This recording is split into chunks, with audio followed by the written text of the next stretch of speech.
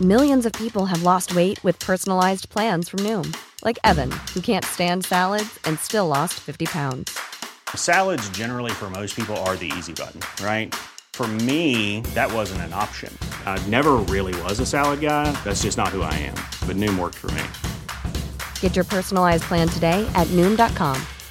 Real Noom user compensated to provide their story. In 4 weeks, the typical Noom user can expect to lose 1 to 2 pounds per week. Individual results may vary. This Mother's Day, celebrate the extraordinary women in your life with a heartfelt gift from Blue Nile. Whether it's for your mom, a mother figure, or yourself as a mom, find that perfect piece to express your love and appreciation. Explore Blue Nile's exquisite pearls and mesmerizing gemstones that she's sure to love. Enjoy fast shipping options like guaranteed free shipping and returns. Make this Mother's Day unforgettable with a piece from Blue Nile. Right now, get up to 50% off at BlueNile.com. That's BlueNile.com. Hej allihopa och varmt välkomna till ett nytt avsnitt av Norrlandspäron.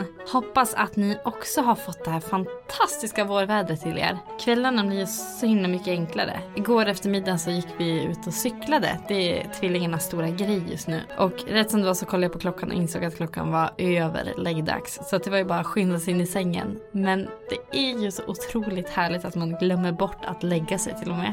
Nu är det dags för ett avsnitt äntligen med en pappa. Det var länge sedan jag hade en pappa i podden och jag vill fortfarande jättegärna tipsa på fler pappor som kan dela med sig av något roligt, något jobbigt, ja men bara dela med sig av livet helt enkelt. Så känner du någon pappa så prata med dem och se åt dem att höra av sig, eller om det är en pappa som vill dela med dig så hör av dig på Facebook på Norrlandspäron eller till mig på Jenny Li. Du hittar massa olika kontaktuppgifter till mig här nere i beskrivningen. Men idag är det som sagt en pappa som är gäst och det är ingen mindre än Isak Holmgren. Och Isak är en ung pappa, han fick sitt första barn när han var strax över 20. Så vi pratar mycket om hur det är att vara pappa, att vara ung pappa och vilka förväntningar man får på sig och vilken press som hamnar på en. Vi pratar också om hur det är att vara i en relation med någon som är äldre än en själv och hur omvärlden bemöter det. Sen pratar han också och sen berättar han så himla mycket nyttigt om hur han upplever att det är att vara förälder och ha diagnosen ADHD. Vi pratar också om när barnen får använda frejkabyxa, vi pratar om namn till barn, vi pratar om hur det var för dem när de fick reda på att de skulle ha tvillingar, men sen när de gick på ultraljudet så var ena tvillingen borta. Ja, ni hör, ni har ett riktigt bra avsnitt framför er, så vi sätter igång avsnitt nummer 39 av Norrlandspäron med Isak.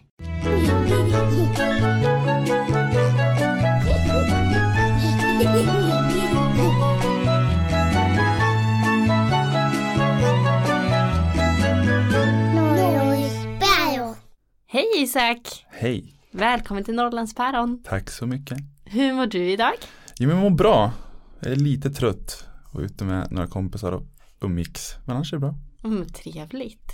Du bor ju typ 50 meter från min lilla poddstudio, mitt poddrum kanske jag ska säga. Ja, jag har varit lite sen men jag tänkte att det tog 1 minut att gå så att jag var inte så stressad.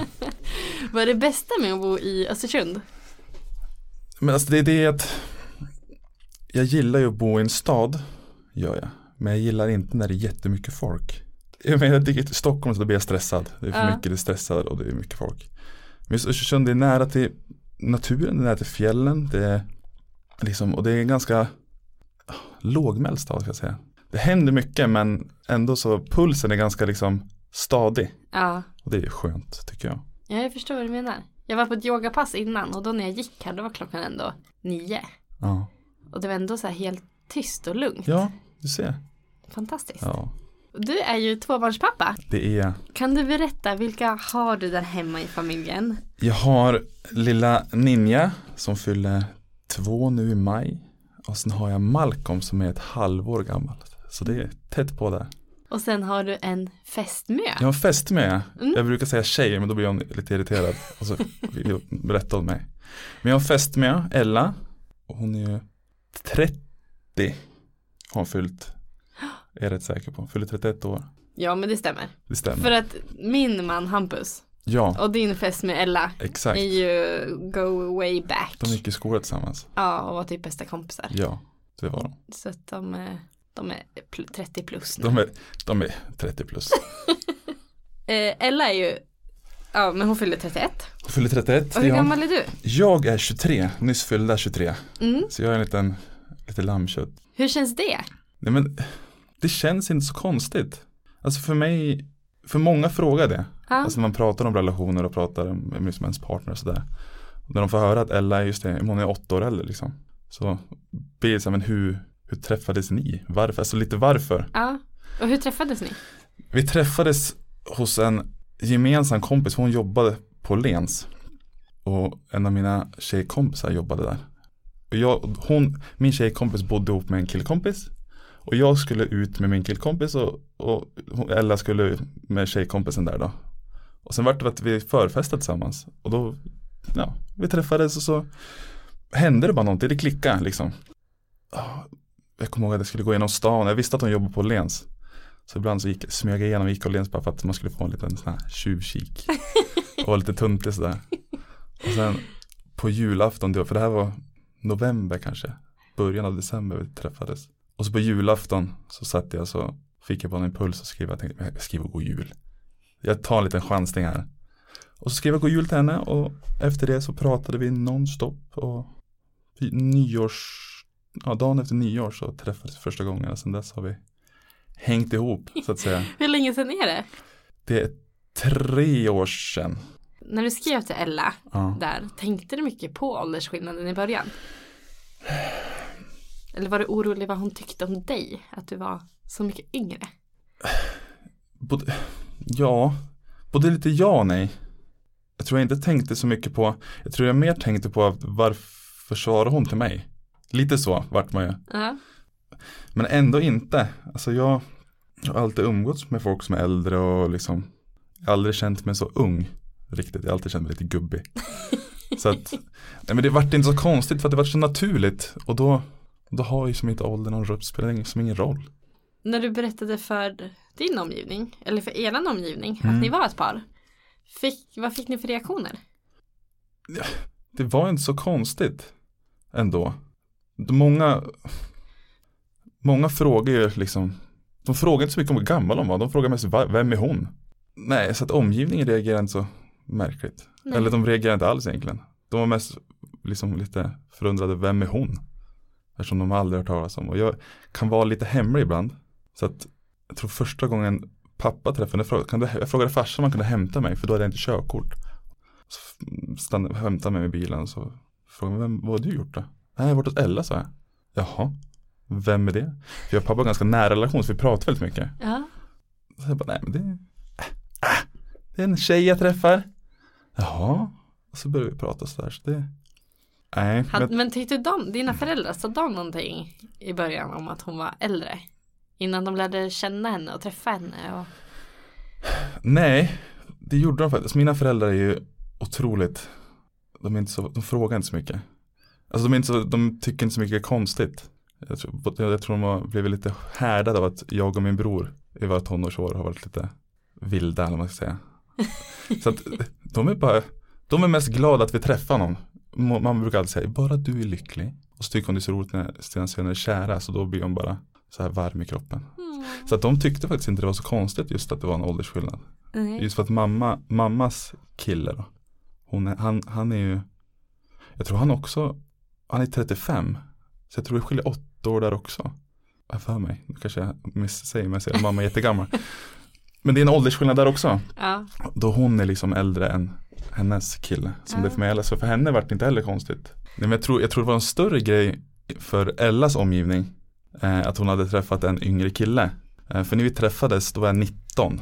Så att det var lite, jag kunde liksom inte, jag kunde inte gå på bolag. Jag var inte riktigt vuxen än, för jag hade inte fått alla åldrar inne så att säga. Nej. 20 då är man som vuxen på riktigt, tycker jag. Nej, men så jag tror hennes omgivning frågade mycket mer om att hon hade träffat en yngre. Och just eftersom hon är danslärare så har hon ju yngre elever. Som när hon då berättade för dem att hon träffade en kille som heter Isak som var yngre. Så var det ju många av dem som visste vem jag var. Och då, för dem tror jag det varit så här, jaha, va? Isak? Det jag tror gjorde att just att åldern inte varit så stor skillnad var ju att typ andra gången vi träffades så bara sa jag rakt ut henne att jag vill ha barn typ nu. Alltså jag vill ha barn tidigt, jättetidigt. Jag vill inte vänta tills jag är liksom 30 eller 35, utan jag vill ha barn nu. Så att vill inte du ha barn så liksom, då kan vi strunta i det lite.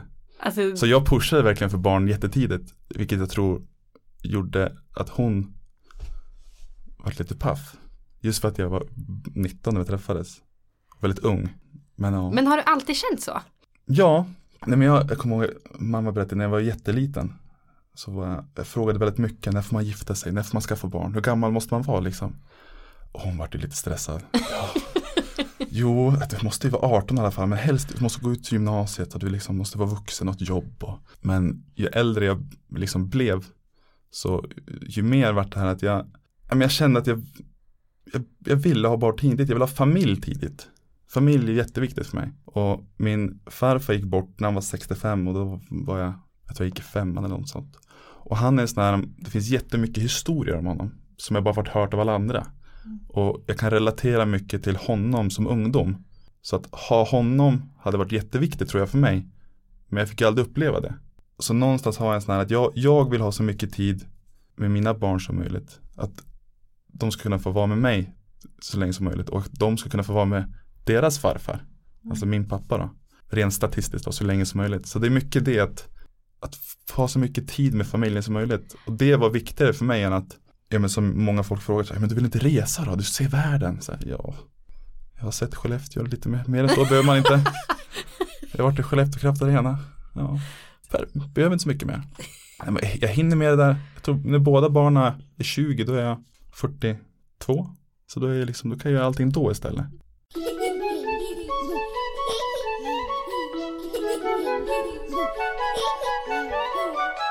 Ni bestämde er till slut för att skaffa barn? Bestämde oss ganska snabbt ändå. Nu låter det som att vi bara bestämde oss för en dag. Men det gick. Vi pratade mycket fram och tillbaka och jag sa att jag ville ha barn tidigt. Och Ella ville liksom inte ha barn egentligen. Hon hade ju liksom en tanke om att hon hade liksom växt in i idén att men jag ska inte ha barn. Det är okej med mig liksom. Men sen sa hon att när hon träffade mig så var det något annat. Det var liksom att om jag ska ha barn så ska jag ha det med dig. Och då någonstans fick hon någon liksom biologisk klocka att då vill inte jag vänta tills jag är liksom 30. För då var hon 28. Så då bestämde oss för att, och vi vet ju inte, vi visste inte att kan vi få barn? Det vet man inte. Kommer det ta en vecka första gången eller kommer det ta liksom flera år av försökande? Alltså att vi bestämde oss runt midsommar för det blir 2-3 år sedan. 2,5-3 år sedan. Att vi slutar med p-piller. Och sen får vi bara se vad som händer. Och sen gick det ganska snabbt. Så plussade Ella på stickan. Och så började allt. Det fantastiska föräldralivet. Hur fick du reda på att du skulle bli pappa? Vi var på Gotland, kommer jag ihåg. Ellas mamma skulle gifta sig. Så det var mycket att stå i just den helgen. Jag kom upp och sov hos dem och jag vaknade på morgonen. Jag är otroligt morgontrött. Det är lite så här med levande död när jag vaknar. Så jag kommer att sitta på sängkanten och Ella kommer in och sätter sig bredvid mig. Och så berättade hon bara. Visa stickan och berätta att du ska bli pappa. Och jag har varit helt, först att försöka bara vakna till och tänka, händer det här nu? Är det liksom verkligt? Och sen kommer jag började bara gråta rakt ut och satt där ett paff. Och sen var det så mycket som, hur gör vi nu? Vi är liksom vi ska på ett bröllop. Bröllopet är idag. Vi kan inte bara stjäla showen riktigt och säga, kolla på oss, Nej. vi är gravida. Då gick all den här glädjen över till att snabbt planera, hur ska vi dölja det här hela dagen. Då Ella förväntas att dricka vin med sin mamma och sådär. Och sen hela liksom bröllop när vi satt åt middag så då hällde de upp vin till henne och sen sa han, ursäkta jag måste gå på toa. Så gick hon på toa, hällde ut det.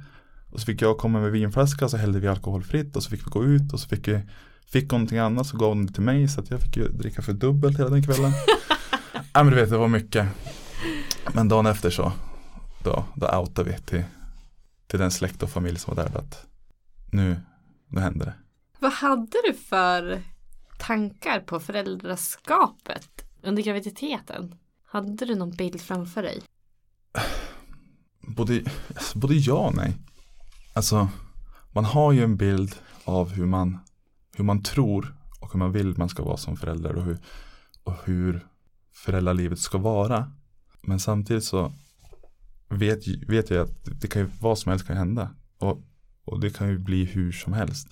Så lite någonstans, Ella är ju mer, hon är mer planerande och kalkylerar och vill helst ha varenda del i livet i punkt och prick. Medan jag är lite mer, jag flyger lite överallt. Jag tänker att det löser sig. Och graviditeten var ganska jobbig. Så att stora delar av graviditeten gick ju just åt att vara väldigt planerad. För det underlättade att men nu ska vi köpa de här grejerna och de ska vara där och hjälpa Ella att förbereda hemma och barnrum. Och... På vilket sätt var den jobbig? Ja, men hon hade det tufft, det hade hon. Nej, men mycket, fick ont i ryggen och ischias. Så det var mycket smärta på det sättet. Också den här tanken att kroppen förändras. Jag tänker hon som är danslärare också van att kunna hantera sin kropp. Otroligt rörlig och just kontroll över muskler. Och när musklerna, för det blir som när du bygger vid att musklerna blir inte det de är. Och det separeras på magmusklerna. Så att hon hade otroligt svårt med att känna sig svag. Och sen psykiskt var det väldigt jobbigt för henne att vara gravid. Så att vi hade det ganska tufft där just under graviditeten. Men ändå någonstans hade vi någon slags bild av att när nu Ninja kommer, då kör vi bara på. Då kommer det lösa sig. Och visst hade ni klart namnet Ninja innan? Ja, vi hade Molly ett bra tag. Jag tyckte att Molly var ett fint namn. Och sen säger bara Ella att Ninja. Och då var jag väldigt skeptisk. Som jag tror många blir när de hör just att det är ett namn, Ninja. För då tänker man på ninjor. Ja. Så jag var så här, fast är det inte lite märkligt? Lite för konstigt. Nej, men så pratade vi om det här. Hon sa att även fast hon inte hade tänkt att hon skulle ha barn, så hon ändå någonstans, om jag ska ha ett barn någon gång, så vill jag att mitt barn ska heta Ninja. För jag tror om det var någon kompis eller en var moster och så här, som hade sagt det namnet när hon var yngre. Ja. Och det hade som fastnat och det var så otroligt fint. Jag började liksom söka på hitta och liksom statistik. Hur många heter Ninja? Är det liksom rimligt? Ja. Och då när man läste namnet så här, Ninja Andersson och då kändes det bra. Jag tycker det är otroligt fint namn. Jo, men och nu är det så naturligt. Jag skulle aldrig byta. Det är så perfekt. Och för henne. Ja. Man brukar säga att man ser ett barn och så tänker man att det är en Ninja. Men det är fint. Och vi älskar det.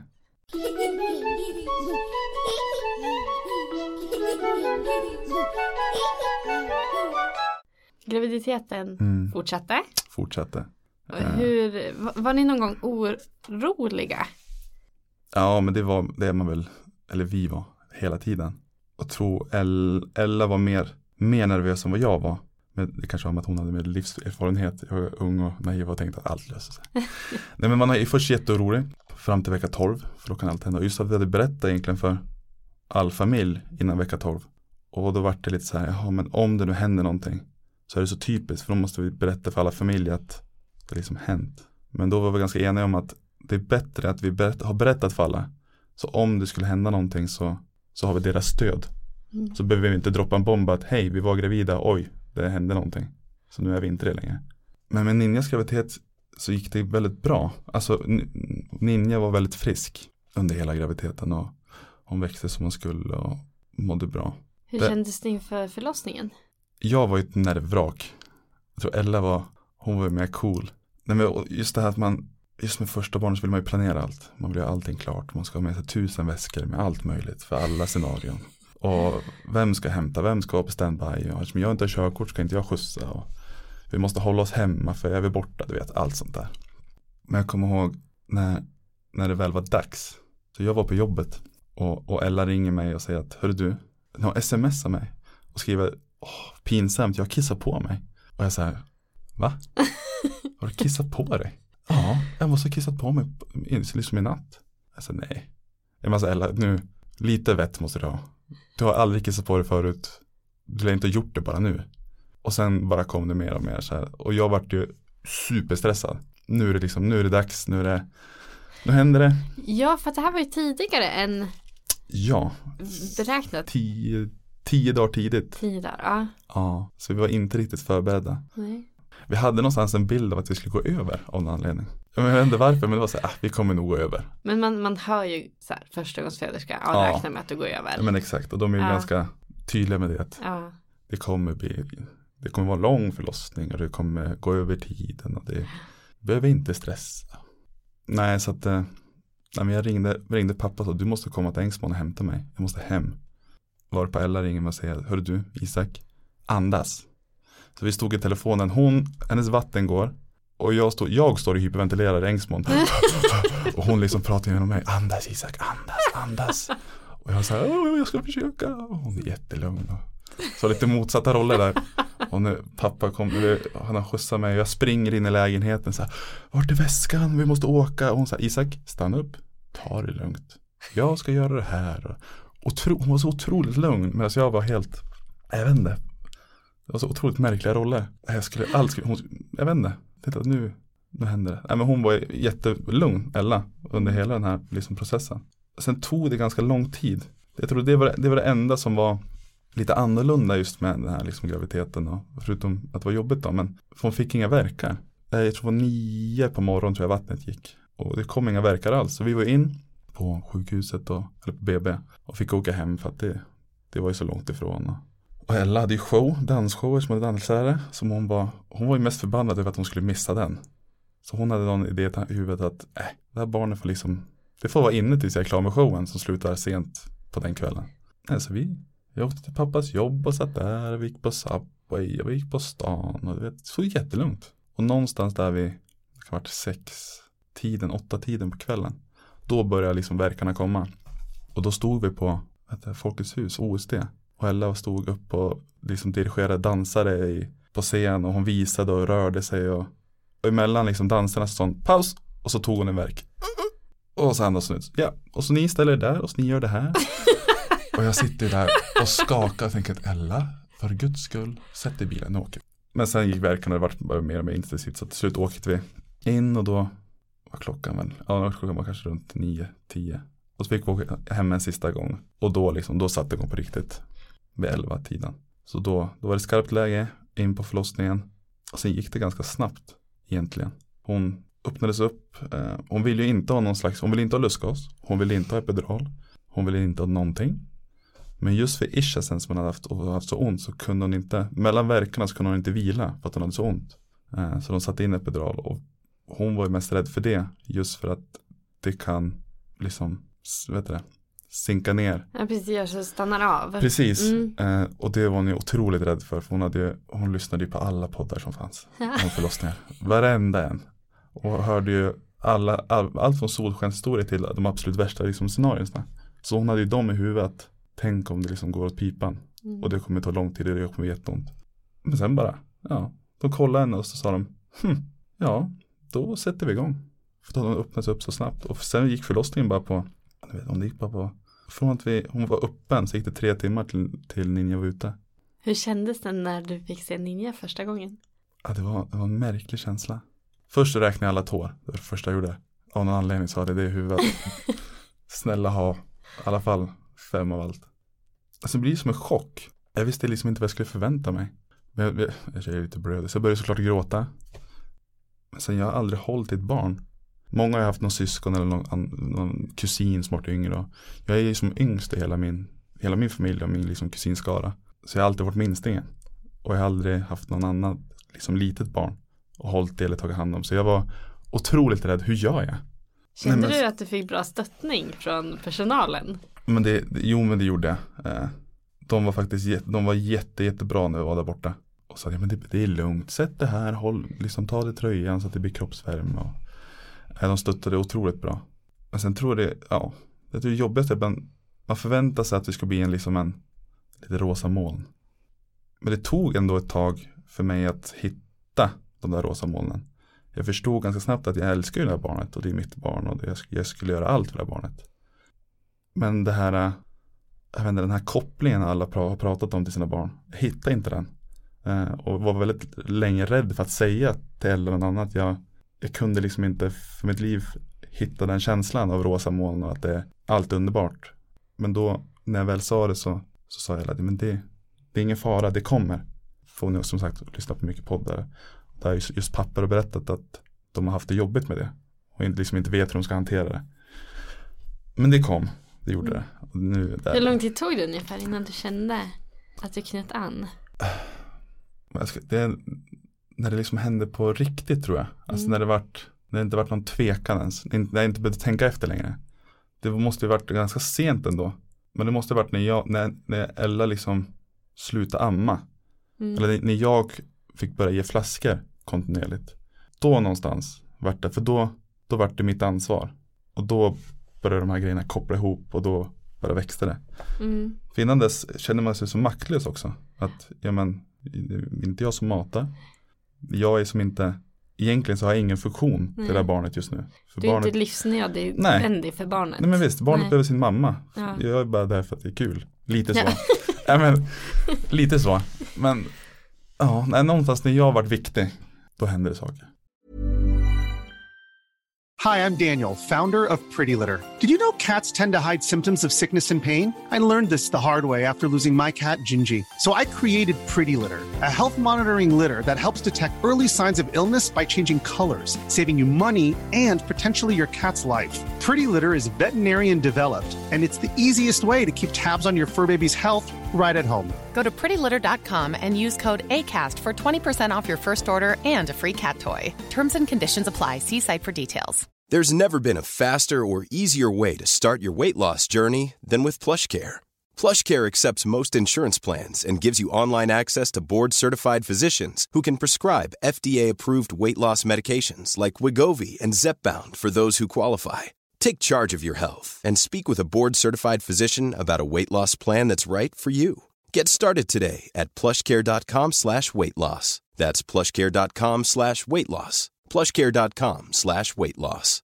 Imagine the softest sheets you've ever felt. Now imagine them getting even softer over time. That's what you'll feel with Boll & Branch's organic cotton sheets. In a recent customer survey, 96% replied that Boll & Branch sheets get softer with every wash. Start getting your best night's sleep in these sheets that get softer and softer for years to come. Try their sheets with a 30-night guarantee. Plus, get 15% off your first order at bollandbranch.com. Code BUTTERY. Exclusions apply. See site for details.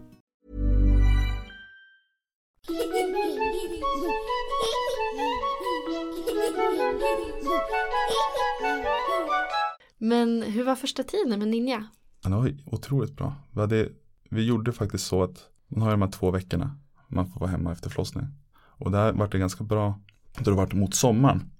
Och eftersom jag jobbar på skolan så är det sommarlov och då jobbar jag mest på fritids. Men då bestämde vi oss för att det är så viktigt ändå den här första tiden. För jag, speciellt som ung pappa, så var jag så otroligt rädd för vad folk skulle tycka ändå. Man har ändå det i bakhuvudet. Att man inte har tänkt efter och man gör fastare liksom val.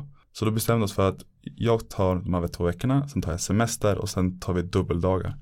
Så jag var hemma vi var hemma första 3 månader tillsammans, konstant. Och hela sommaren, så vi åkte ju över hela Sverige, vi åkte till Gotland och det var Stockholm och det var faktiskt helt underbart och det var otroligt viktigt för mig i alla fall. Att just ha de här första 3 månaderna med familjen. Så att det inte blir så att jag kommer från jobbet och inte vet vart blöjan är eller hur man byter en blöja. Eller, men nu låter Ninja, vad är det för något? Ja, det är ju en hel del nya rutiner som ska till. Ja. Och nya roller. Absolut. Men visst fick Ninja sån Freika-byxa? Heter det? Ja. Heter det Freika-byxa? Ja, Freika-byxa heter det. Vad är det? Varför fick ni det? Jo, det är ju så att Freika-byxa, det egentligen ser ut som en galonbyxa med hängslen. Men det är egentligen eftersom hon var född så tidigt, hon var född tidigt och sen är hon tjej och sen låg hon i säte så otroligt länge. Hon vände sig inte förrän typ den gången de sa, hon har inte vänt sig nu, då måste vi vända henne. Och då blir riskfaktorerna så höga att det blir det är outvecklade höfter egentligen. Som gör att om man inte gör någonting åt det här så kan man få problem som äldre. Att man kan bara halta eller liksom, det blir kort någonstans. Och då finns det 2 varianter. Är det en väldigt allvarlig förskjutning om man ska säga i höften så får man en von Rosenskena, om det heter så. Och det är en skena eller ställning som barnet tar på sig hela tiden. 24 timmar om dygnet och liksom får gå in till läkaren för att ta den där för att tvätta sig och sen sätta på den igen. Men vi fick ju den här andra varianten. Och den tar ju av och på ganska enkelt. Och det är som en, vad ska man säga, det är som en hård plastblöja som gör att barnets höfter och ben, det ser ut som en groda. Tänk de sitter i en sele. Så ska de vara hela tiden för att just höfterna ska vara i rätt position tills de har utvecklats. Hur var det när ni fick höra att Ninja skulle behöva ha den här byxan? Ja, men det var jobbigt. Det var det. Just för att först och främst vill man att det aldrig ska vara någonting fel på ens barn. Eller att det ska vara någonting på ens barn. Det ska bara vara perfekt, det är det man vill. Men det var jobbigt just för att just den här minsta bebistiden då man bara vill ha sitt barn i famnen och det ska vara gosigt och gulligt, den fick vi inte med Ninja. För att hon hade ju den här skenan så det var otympligt, den var stor. Ja, men man kunde liksom inte ligga och gosa med henne för det var en stor plastskena och galon liksom i vägen. Och det här var på sommaren också? Ja, och den var ju tokvarm. Aha. Så att hon svettades ju, hon var ju blöt, alltså fick byta kläder konstant. Och alla de här kläderna man hade köpt och liksom sett fram emot och tänkt att kolla vad gulligt det här kommer ha. De kunde vi inte ha. För de var alltid tvungna att ha liksom långärmat och långbent hela tiden för att det inte skulle skava. Och sen såg man inte kläderna för att det var den här otroligt fula liksom frejka byxan i vägen. Så att, men det var tufft och hon hade den i 12 veckor tror jag. Alltså det var, man kände sig lite så här berövad av första goset liksom. Men Ninja brydde sig inte så mycket om den. För henne spelade det inte så stor roll. Det var mest jobbigt för oss. Men då var du pappa sen? Sen var jag pappa. Vad var den största omställningen med att bli pappa? Ja, svårt att säga. För att jag, som sagt, hade ju ställt mig in väldigt mycket på att vara pappa ung. Och trodde mig hade förstått allt. Att för alla pratar ju med, speciellt när man är ung, att men du vet väl att det blir så här och du måste avstå från det och du kan inte göra det här och allt sånt där. Och jag var ju väldigt införstådd att jag kan inte göra vad jag vill när jag vill. Jag kan inte bara spontant åka iväg och jag kan inte göra det här. Jag var väldigt förstådd i det. Men det jobbigaste, eller det som var störst omställning var just de sakerna på något sätt. Även fast jag visste om det så, eftersom jag tror det som har gjort det här så, eftersom jag har ADHD och är väldigt impulsiv och kan bara få kan få liksom ett urge att nu måste jag göra någonting. Jag kan inte bara sitta här och jag kan inte bara göra det här och måste iväg eller träffa folk och inte kunna göra det utan bara, jag måste tacka nej. Det har varit svårast tror jag. Att tacka nej till saker. För man är så otroligt rädd att då förlorar man allt. Tacka nej så kommer de inte fråga nästa gång. Vänner eller vad det kan vara. Och till slut sitter man där utan någon kontakt. Så jag tror det har varit jobbigast. Pratade ni mycket om det hemma, du och Ella?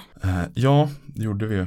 Och hon har faktiskt varit väldigt bra i det här. Just för att hon större delen av sitt vuxenliv har haft en väldigt nära killkompis med ADHD. Och han har varit väldigt duktig och förklarat för henne just hur han upplever saker. Och det måste man vara tydlig med att varenda person som har ADHD är olika. Diagnosen påverkar på olika sätt och är på olika sätt inför varje person. Men han var väldigt duktig att förklara många av de här sakerna som jag tror många kan finna väldigt svårt att leva med en person som har ADHD. Just det att man kan bli väldigt disträ. Att man bara försvinner. Att man kan sitta och prata med någon och sen ena sekunden så lyssnar man, andra sekunden hör man en bil utanför och då är man helt borta. Och just de här spontangrejerna. Men hon förstod att det skulle vara så. Och vi pratade väldigt mycket om hur ska vi göra för att hantera det. Hittade ni några bra lösningar som funkade för er? Ja, både ja och nej. För att mycket fick vi ta liksom under tidens gång. Lära av liksom tillfället. Men det är mycket det vi pratade om var att vi skulle prata med varandra. Att inte bara bli sur eller så här. Men vi pratade väldigt mycket om när det här händer, vad gör vi då? Och när vi har gjort det, hur går vi vidare? Och vad behöver du? Mycket sånt.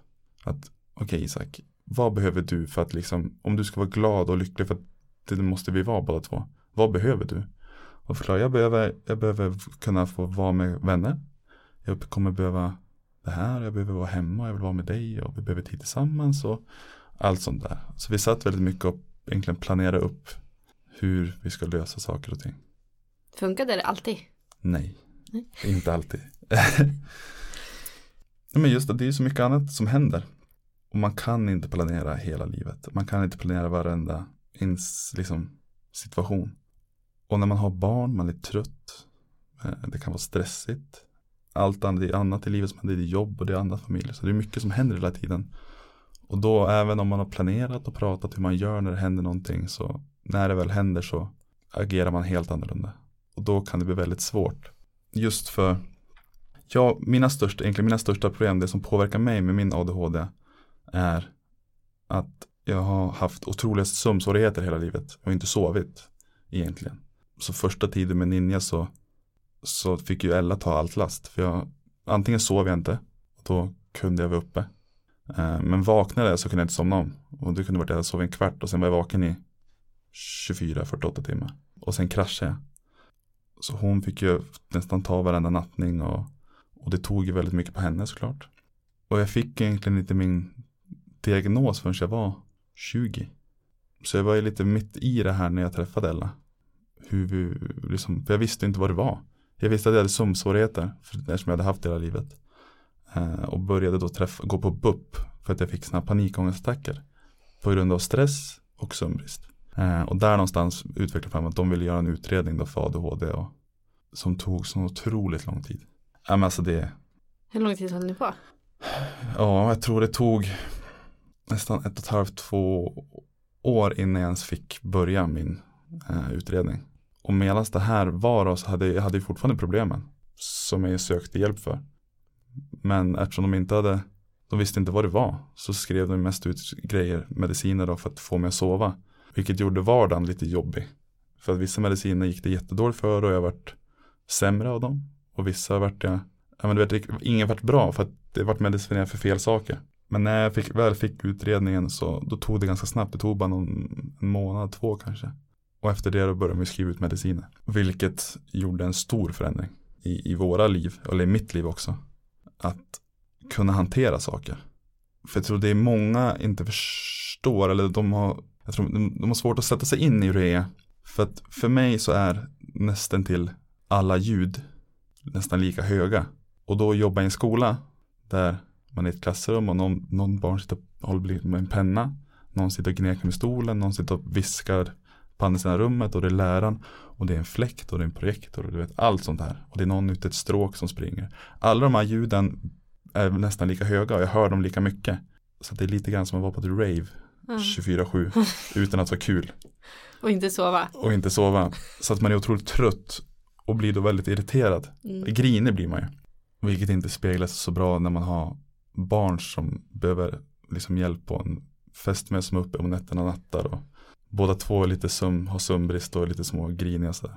Men efter medicineringen så kunde jag ju sortera ut. Jag kunde fokusera, jag kunde sortera ut. Jag var inte lika trött och sömnen vart mycket, mycket bättre helt plötsligt. För att det var ju det som var problemet.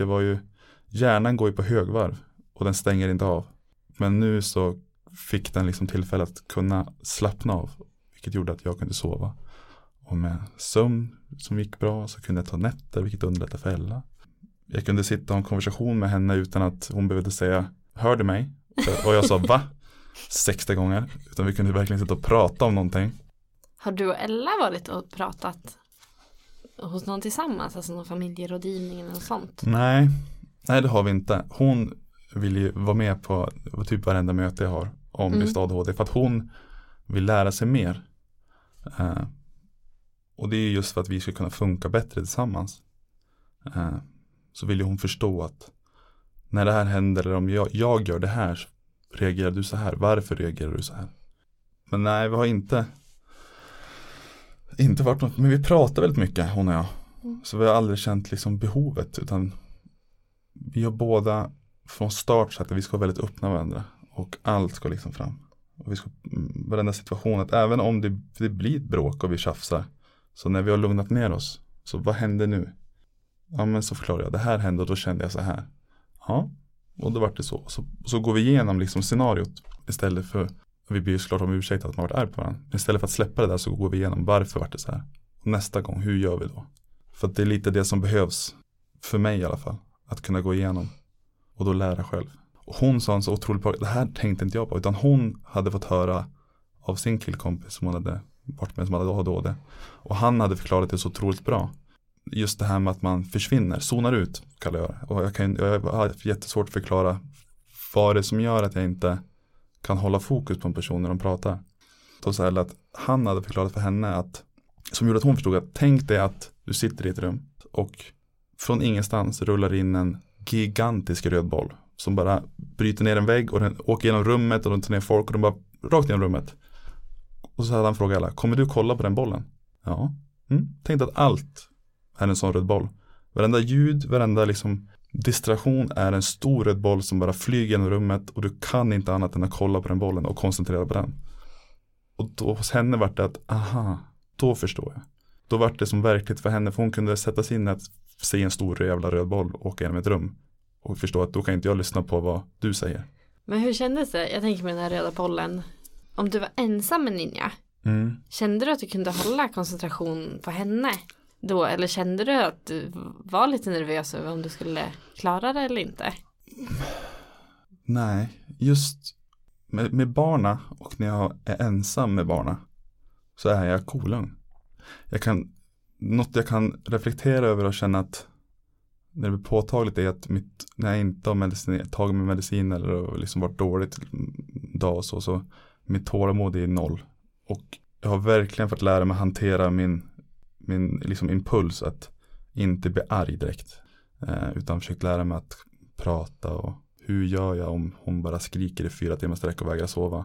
Men just med barna och när jag är ensam med barna så är allt väldigt enkelt. Och jag har mycket mer tålamod och liksom känner mig mer lugn. Och jag tror det har att göra med att då har jag känner ingen press eller stress att prestera för någon annan. Att jag vet att nu är det jag som bestämmer i mina beslut och jag behöver inte förhålla mig till någon annan. Och i det blir jag lugn. Så du får liksom ta det i ditt tempo. Jag får ta det i mitt tempo och jag behöver liksom tänka att gjorde jag rätt nu, gjorde jag fel nu, vad tycker den här? Jag får bara vara med mina barn och det är faktiskt fantastiskt.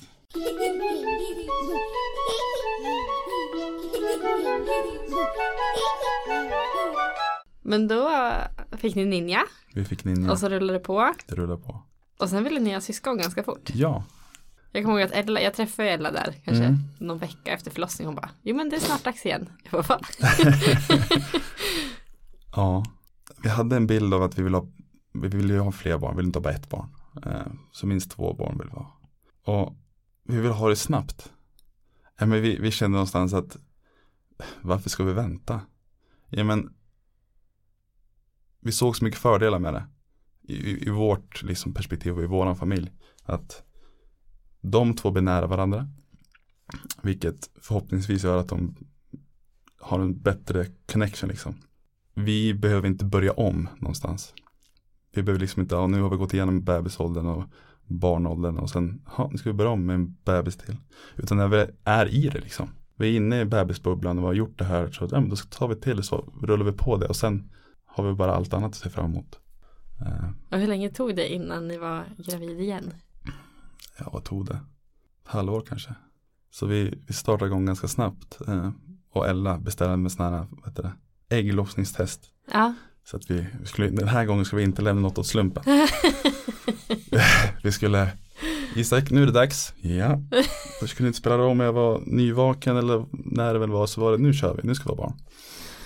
Men av någon anledning så är vi fertila till 100. Så att det tog typ 1-2 försök. När vi väl försökte så var hon gravid igen.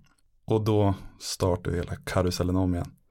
För lite det vi var rädd för och visste var ju att Ella hade haft en fruktansvärt jobbig liksom, graviditet. Så det hade vi i bakhuvudet och vi pratade ganska mycket om det. Men vi vill väl det här då? Vi vill ha barn, men är det värt det? Nej, men hon var ganska bestämd på att ja, vi kör. Men återigen så vart ju den här liksom, graviditeten jobbig för henne. Både liksom, med smärtor och psykiskt. Och sen så kom det ju fram, hon hade börjat blöda. Vilket man alltid är jätterädd för. Så vi var in väldigt tidigt. Jag kommer inte ihåg exakt vilken vecka det var. Vecka 8 kanske. Och så vi skulle in och kolla så att allt såg bra ut. Och då när de kollar så ser de 2 hjärtljud. Så de ser att det är tvillingar. Vilket ändrar allt. Ja, men du vet, man blir ju både rädd, glad. Ja, men du vet, alla känslor. Vi gör det här. Dubbelt av allt ska vi ha, dubbla vagnar, du vet. Men såklart jätteglad att barnen, liksom, det var 2 friska hjärtljud och det hade inte hänt något dåligt. Barn, liksom, hon var fortfarande gravid. så var det ju det vi skulle ställa oss in på. Nu ska vi ha tvillingar. Åh, herregud. Så i tiden gick vi på liksom BVC och på olika grejer så här. Och sen vecka 12, alltså när du egentligen har rutinultraljudet. Visst är det dit vecka 12? Nej. 20 va? Ja, det kanske är 20. Ja, det är ju bra precis runt mitt i. Ja, just det. Nej, men så var vi på rutinultraljudet då, och jag kommer ihåg att vi var så otroligt, det var som att vi visste att nu vi satt i det där väntrummet och båda två var bara tysta. Vi satt inte och pratade så mycket, och vi satt bara och väntade på att vi skulle in. Var ni oroliga? Ja, men det var någonting som bara kändes fel helt enkelt. Vi visste inte vad det var. Vi var nervösa, och just för att imorgon brutt innan och allt möjligt. Och så går vi in dit och kollar, och de kollar länge. Och sen säger de att vi hittar bara en. Och då blir bara allt rasar. Eller börjar liksom, hon börjar tokgråta, och jag sitter där lite, jag vet inte vad jag ska göra. För att hon gråter, så i min värld så kan inte jag gråta då, för då måste jag finnas där för henne. Lite så funkar jag ibland. Och vi blir så de kallar in en till och säger att ja, men vi gör så här, vi kollar igen. Och de kollar, men ena är bara borta.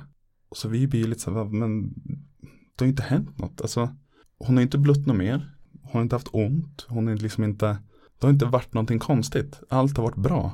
Så varför är ena borta liksom? Och de har ingen förklaring för det. De vet faktiskt inte.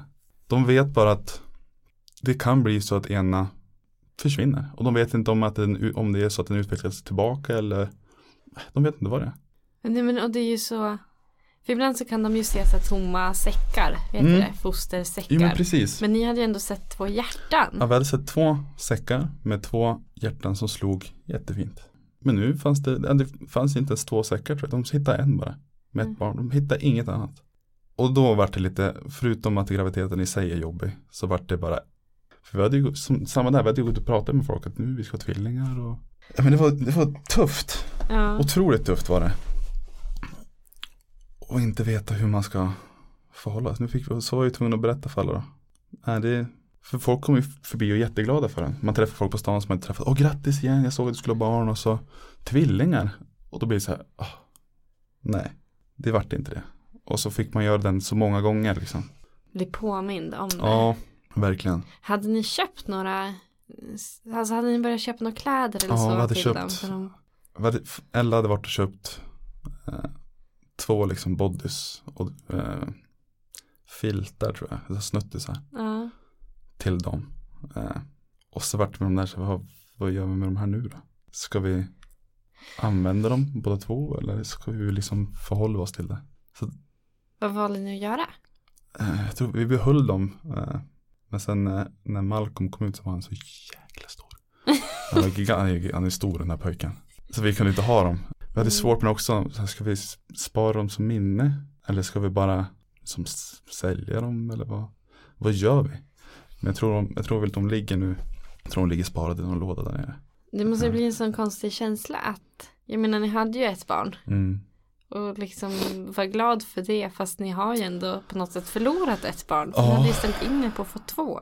Ja, det var, jag kan inte liksom beskriva, det är en sån otroligt märklig känsla, för att, och hon som gjorde ultraljudet var inte jätteduktig på att läsa situationen. För att hon försökte trycka på att ja, men jag har ett barn här liksom i magen. Men hade inte riktigt fingertoppkänslan att förstå att vi har också på något sätt förlorat ett barn. Ja. Alltså det var just det här att, och då känner man ju skuld också på något sätt.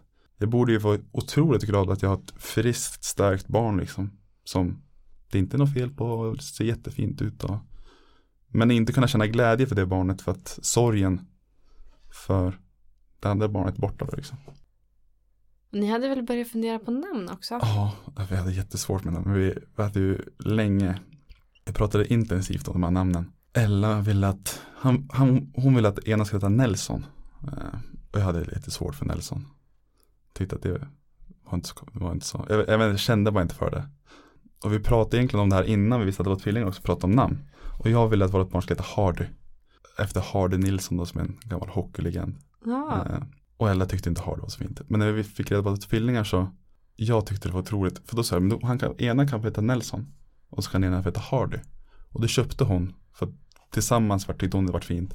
Och för mig var det perfekt för att hockeylegenden heter Hardy Nilsson. Ja. Och Nelson är väldigt likt. Så på något sätt så fick jag viljan igenom. Du fick dubbelt upp där. Exakt. Men sen var det som att när ena försvann så började vi säga, hur gör vi med namnen då? Ja, men ska vi ta Nelson eller ska vi ta Hardy? Men det var ju på något sätt deras namn och inte hans namn. Vi insåg ganska snabbt att vi kan inte använda något av det. Så vi var tvungna att tänka om lite där. Och vi kom inte överens alls. Jag ville ett och hon ville ett annat. Och sen var hon hos sin familj. Och hon var i Stockholm på något kalas där.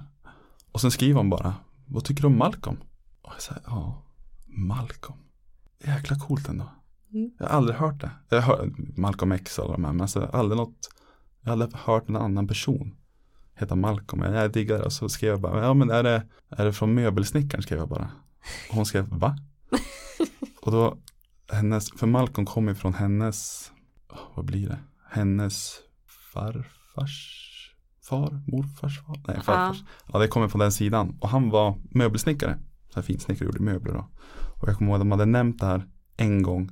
Någon släkting hade nämnt det en gång att den här byrån har Malcolm gjort. Så jag hade det i huvudet, så jag sa, men möbelsnickaren. Så hade de en stor diskussion där. Jag förstod inte hur jag kunde veta det här. Och då sa jag, det är ADHD. Cardboardhjärna. Det fastnade. Ja. Men Malcolm blev det. Och sen någonstans när graviditeten fortsatte, så just för att vi bytte namn, för att det är helt nytt namn. För oss tror jag det var viktigt att få lite distans efter liksom att sorgen någonstans skulle försöka lägga sig. Och man måste försöka hitta glädje för det barn man ändå har. Så behövde vi få lite en nystart på något sätt. Så det var ett nytt namn och det kändes också som en annan graviditet. Att nu var det inte den första graviditeten längre, utan nu är det ny, för det är ett annat barn på något sätt. Ni fick nollställa er men själva lite så. På något vis. Ja. Och jag tror det behövdes just för att hitta tillbaka till någonstans i glädjen där.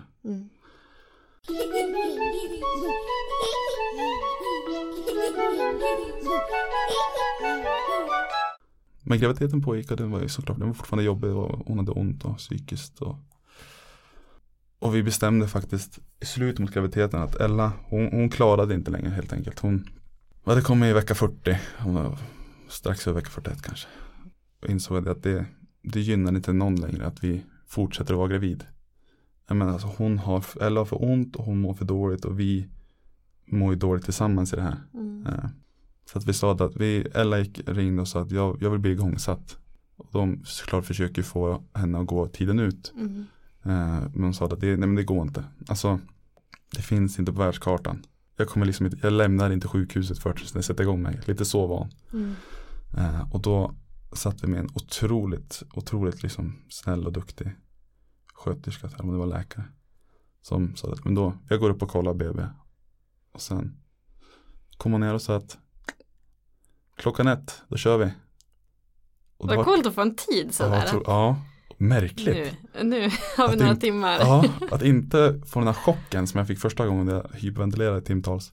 Utan nu kör vi. Kontrollerat. Ja, otroligt. Jag tror det funkar bra för Ella. Eftersom hon är en väldigt kontrollerad person och vill att allt ska gå sådär.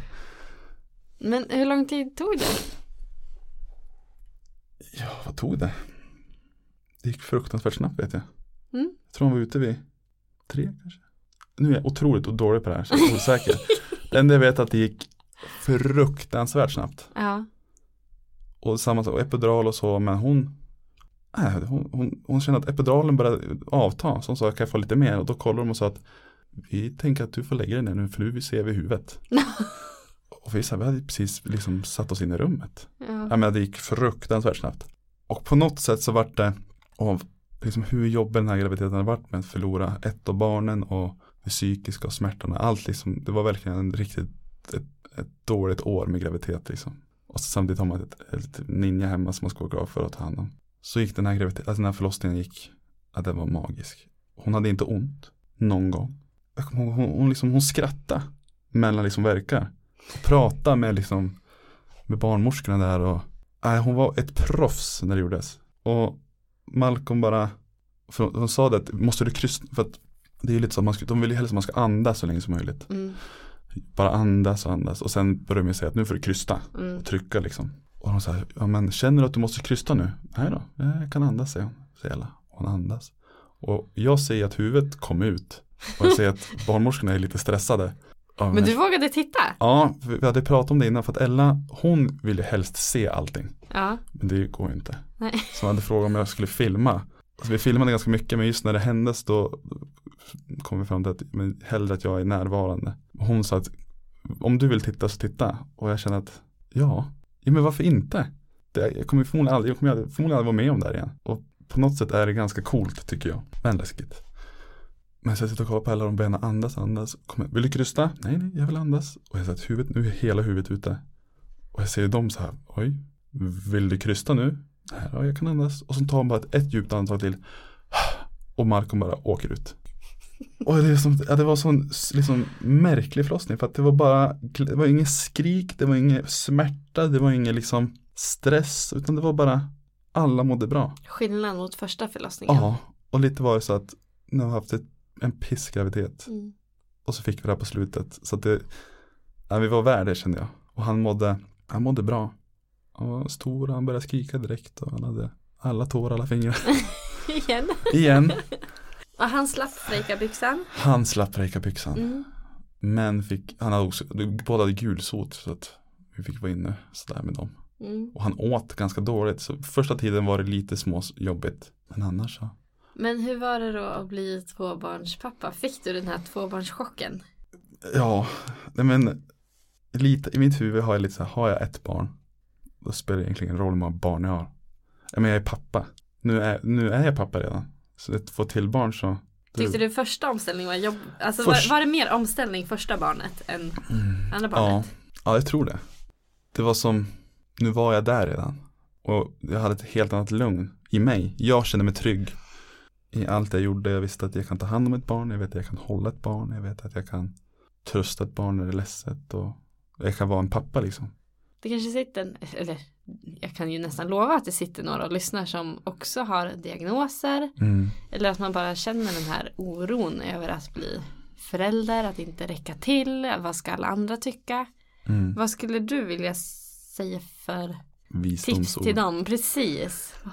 Någonstans handlar det ju egentligen inte om nu kommer det vara en klyscha. Nej, men någonstans, och det jag har lärt mig genom att göra fel och att göra rätt är att du kommer aldrig egentligen bli lycklig av att försöka behaga andra. Och du kommer bara bränna ut dig. Och en diagnos, och det här, jag tror det jag vill trycka på mest, att en diagnos som jag hade, ADHD-diagnosen då, är ingen nackdel. Jag tror det jag har växt i mig i den rollen att jag har den och vet om den. Att det är ingen nackdel. För mig är det bara positivt ut nu. Och att lära sig att ha den. För det är så mycket fördelar. För mig är det kreativiteten. Att jag kan sitta i timtals och jobba med målningar som jag älskar. Att jag kan komma på världens dummaste grejer och leka med barnen. Men det är fantastiskt. Jag kan vara barnslig, jag kan vara impulsiv, jag kan vara alla de här fantastiska sakerna. Jag kan bara få impulser och göra världens brakmiddag och bara vara trygg i diagnosen och vara trygg i liksom att det spelar ingen roll vad någon annan säger och vad någon annan gör. Du är förälder till dina barn. Du vet bäst till dina barn och bara kör hårt.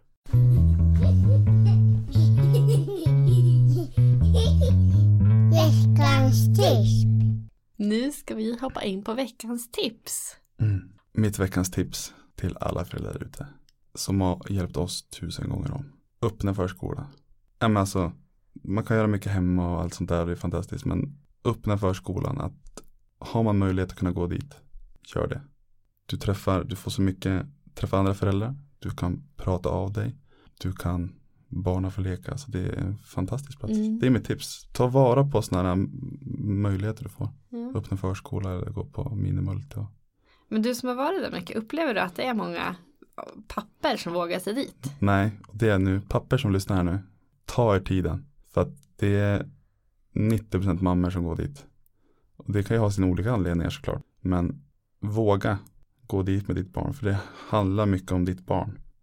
Så om du tycker det är lite jobbigt och kanske lite pinsamt och inte riktigt vet, så bara gör det. Men blir det inte lättare också om man bara gör det någon gång? Så länge om man går dit 1 gång, 2 gånger, då inser man ju ganska snabbt att det här var inte så farligt som man tror. Det är ganska härligt. Det är otroligt härligt. Och för mig var det typ bara slippa sitta hemma utan träffa andra folk som har idéer. Man får jättemycket tips. Och öppna förskolan, tummen upp. Yay. Jag vill tipsa om ditt företag. Eller dina målningar. Ja, just det. Berätta. Jag gör ju tavlor eller posters gör jag. Det är så digitaliserad konst kan man säga. ADH Design heter jag ju. Jag tycker det är klockrent namn. Ja, Ella som kom på det. För att i början var det så att jag gjorde bara tavlor när jag hade känsla för det. Lite det ADHD när jag fick impuls att sitta och göra tavlor så gjorde jag det. Men i dagsläget så håller jag faktiskt på. Jag har en Instagram-sida, ADH Design Official heter den. Jag gör så, jag lägger in en länk här nere så att alla kan klicka sig in och kolla på tavlorna. Och är det så att man är intresserad och så är det bara att skicka ett meddelande där. Jag har ingen affär så än. Tycker du att det brukar hjälpa att få sitta och göra tavlor? För mig är det en otroligt, jag kan släppa mycket då. Att bara få sitta och vara kreativ och snöa in i någonting. Och för mig är ju det att göra tavlan liksom då. Så kan det underlätta till 1000.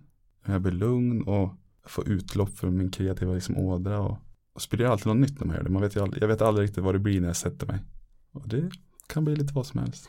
1000 tack för att du var med. Tack själv. Tyckte du det var läskigt att vara med? Jag kan säga att jag var otroligt nervös innan. Var det det? Ja, jag var det. Jag behöver göra fler papper till podden. Papper, samma sak, kör på. Eller det är hur? läskigt från början, men när jag väl satt mig här så gick det bra. Eller hur? Ja. Så hör av er om ni vill hänga med i podden.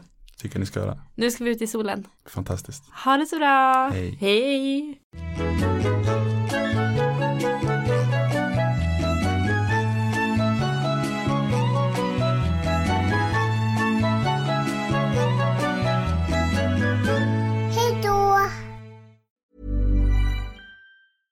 Imagine the softest sheets you've ever felt. Now imagine them getting even softer over time. That's what you'll feel with Boll & Branch's organic cotton sheets. In a recent customer survey, 96% replied that Boll & Branch sheets get softer with every wash. Start getting your best night's sleep in these sheets that get softer and softer for years to come. Try their sheets with a 30-night guarantee. Plus, get 15% off your first order at bollandbranch.com. Code BUTTERY. Exclusions apply. See site for details.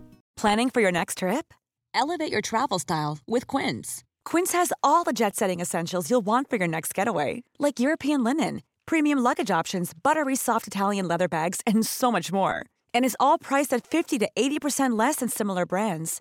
Plus, Quince only works with factories that use safe and ethical manufacturing practices. Pack your bags with high-quality essentials you'll be wearing for vacations to come with Quince. Go to quince.com/pack for free shipping and 365-day returns.